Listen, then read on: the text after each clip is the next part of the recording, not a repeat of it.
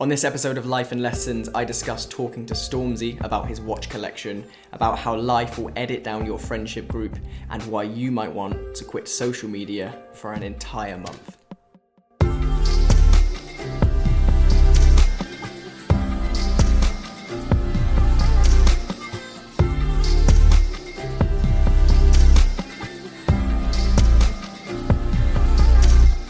So this is it, the first real episode of Life and Lessons. Earlier this week I turned 24, and so that marked the beginning of this project. For the next 52 weeks I'm going to be recording and publishing a weekly life update, and I covered this quite a bit in the last episode, so I won't go into it in too much detail here. But what I want to do for the next 52 weeks is document the next year of my life as I move towards my 25th birthday, because I think it's going to be an interesting one. And so that means sitting down here each week, talking into a microphone, talking about my life, the lessons it teaches me, and what it's really like to grow a business, evolve as a person, and be on what is a fairly unusual journey for somebody in their mid-20s. Which, by the way, is fucking depressing, realizing that I am now, I guess technically, in my mid-20s. It feels like it was only a few weeks ago that I was 16, but there we go, I'm in my mid-20s. Anyway, what's been happening this week? Well, firstly, and perhaps most obviously from what I just said, it was my birthday on Wednesday. And it was a really adult birthday, actually. I spent it on the road, so came into the office for a couple of hours, then popped into Cardiff for something that I'll talk about in a minute. And then after that, spent 3 hours on the road over to London to meet with Alex and James. And during that time, ended up working because, you know, if you live in the UK, you'll know that Wednesday was the last day of the general election campaigning here. And Boris Johnson turned up at one of our clients' factories. And so we had to pull out our laptops and do some work in a service station to get some reactive content out there about Boris Johnson's visit. So there was that. I also passed my theory test this week, finally. I passed it 2.5 years ago and then did nothing about it. And it expires after 2 years, so it expired. And then about 4 weeks ago, I booked it, sat it, and failed it. And so thankfully, having sat it for a third time this week, passed that theory test, happy days, hopefully should be driving soon. And I'm sure that's something I'm going to talk about more in this podcast, because I really, really need to stop spending money on trains and just learn to drive. Also, I have just this second, as I sit down to record this, got back from a really weird 36-hour spontaneous trip this weekend. So yesterday afternoon, I left the office from Cardiff and went to see H in Leicester. And then last night went from Leicester to Corby, back home, slept for 7 hours, got straight back up onto a train, and then went to Stormzy's album signing. And I ended up having a really interesting conversation with Stormzy, which is a sentence I never thought I'd say. A really interesting conversation with Stormzy for about 6 or 7 minutes about his watch collection. I pointed out when he was signing the albums, his watch, he was wearing the Patek Philippe Nautilus, and that's, I'm sure to anyone who knows anything about watches, that's like a grail watch. So I pointed that out, and then he got talking about his whole watch collection, and he had just got like a skeleton, and he showed me something else in his camera roll that he had just bought that he doesn't want anyone to talk about yet. And he was also talking about Dave's watch collection with like the Pepsi and the Nautilus and so on. It was just it was a cool conversation because, yeah, I like watches. I like Stormzy. Those two things together with a real kind of quite a meaningful conversation in the sense that it wasn't just this shallow, oh, I like your music. It was cool. So that was good. That was fairly surreal. And then the other thing that's been going on this week is work. Work has been busy because, every 3 months we create for our marketing retainer clients here at Dream 90-day marketing plans. And so they generally fall into the 4 quarters in the year. And so that means that at this point in the quarter, at any point in the year, it's typically quite busy. But this time of year in particular is most busy because people finish work early in December, which means that marketing activity and anything else that we have planned has to kind of be squeezed into, let's say, 20 days rather than 30 in December. So work has been really busy. And because of that, and because of all of that actually, because it's been a really, really busy week, It's quite nice to just sit down in here, in the meeting room in the office, on my own, with this microphone, and reflect. And so I suppose this week my reflection can start here. This week I turned 24, and that means that I left school about 6 years ago. It also means that I've lived away from Corby, where I grew up, for around 3 years. And I stopped drinking about 2 years ago, which means that since then I really haven't done many nights out, many social events, what you typically consider social events. And that means that socially I'm quite detached from a lot of the people that I used to spend time with between the ages of, say, 16 and 21. Lots of those nights out friends I just no longer have. And so I think back to birthdays such as my 18th. And on my 18th, I felt bombarded with messages. Facebook posts, tweets, Instagram tags, texts, cards, presents, phone calls, everything. Whereas this week, not that much. A few close friends and family, a handful of cards and presents, and until I posted on my Instagram story a photo of me blowing out a candle, not a peep from anyone online wishing me a happy birthday. And you know what? I'm glad, because I think that tells me something.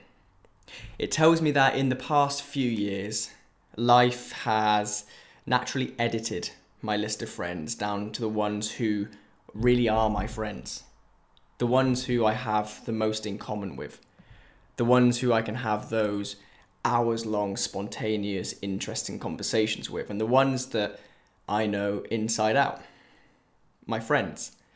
On my 18th, I had dozens of shallow relationships, but probably, if I'm honest, no real friendships. You know, a handful of people knew me well back then, but half because I hadn't really opened up to people. I was still quite introverted, but also half just because I was trying to spread myself so thin among so many people.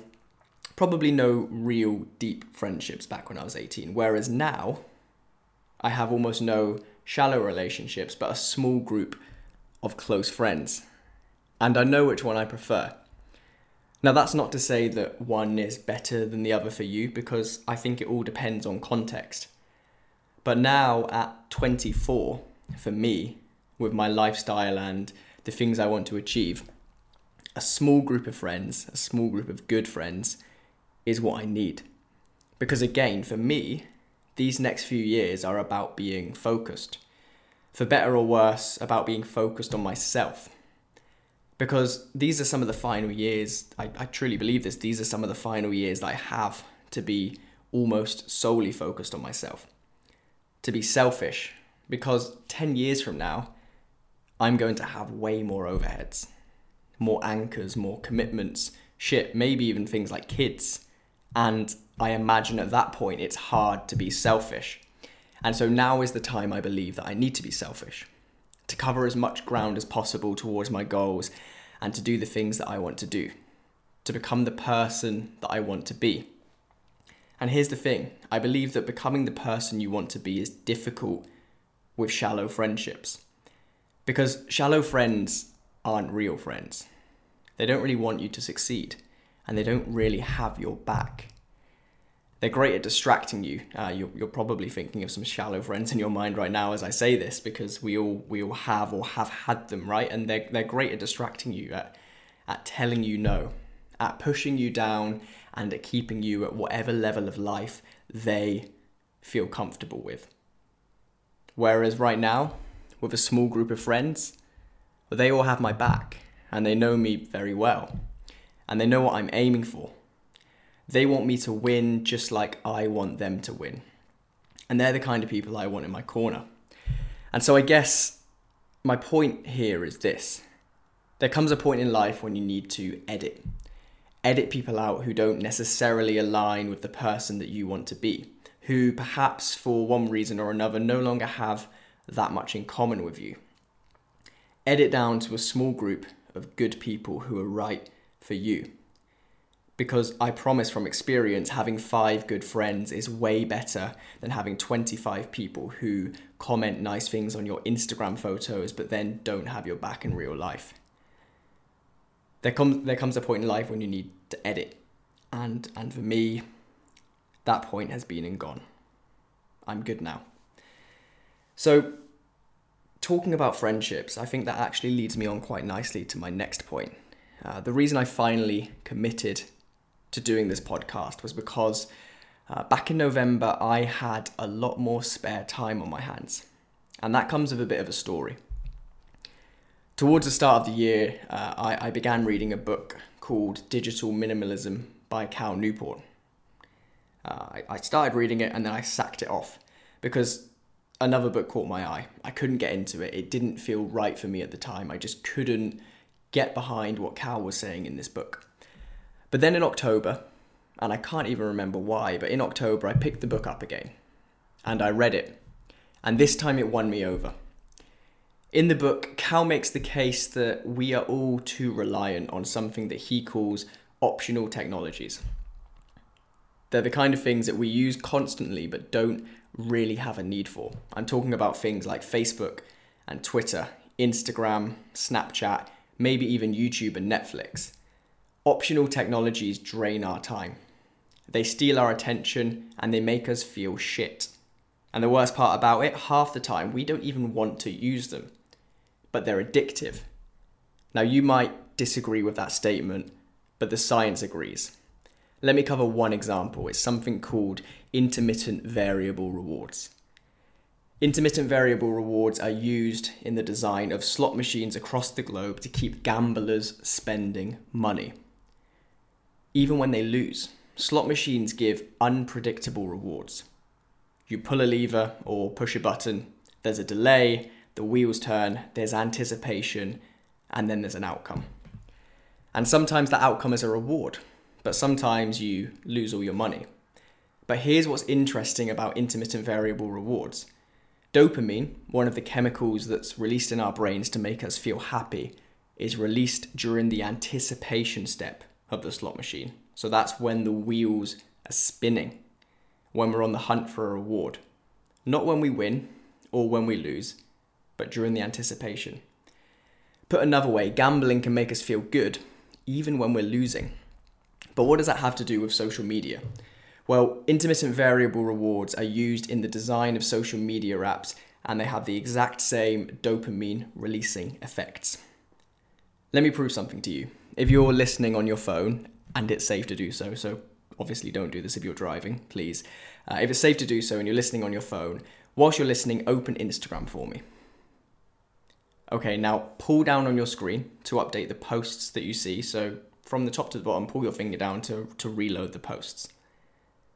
You see that at the top of the screen, the spinning circle? That spinning circle that shows your post loading doesn't need to be there. It's part of the design. It's building anticipation in your mind. It's the wheels of the slot machine turning. Will there be new posts? Will you strike the jackpot? Will it be the same old shit and you lose your bet? The dopamine levels in your mind don't care. It's that spinning wheel, the intermittent variable reward device. It doesn't need to be there. It's there to build anticipation. And in turn, it's there to build habits. It's what makes apps like Instagram so addictive. So you keep coming back, whether you intend to or not. And the same kind of devices can be found on all of the apps on your phone. Facebook and Twitter and Snapchat. And our habits are really fucking powerful. They're shortcuts in our brain, and willpower alone to try and overcome those habits is hopeless. So if you really want to have control over how you spend your time, and therefore how you live your life, a good place to start is with your social media usage. Now, Cal Newport's Digital Minimalism makes the case that if you really want to take control of what social media apps you use, and therefore how you spend your time, you should stop using them all. Cold turkey for 30 days. Log out, delete the apps, remove the notifications, don't use them. And so that's what I did.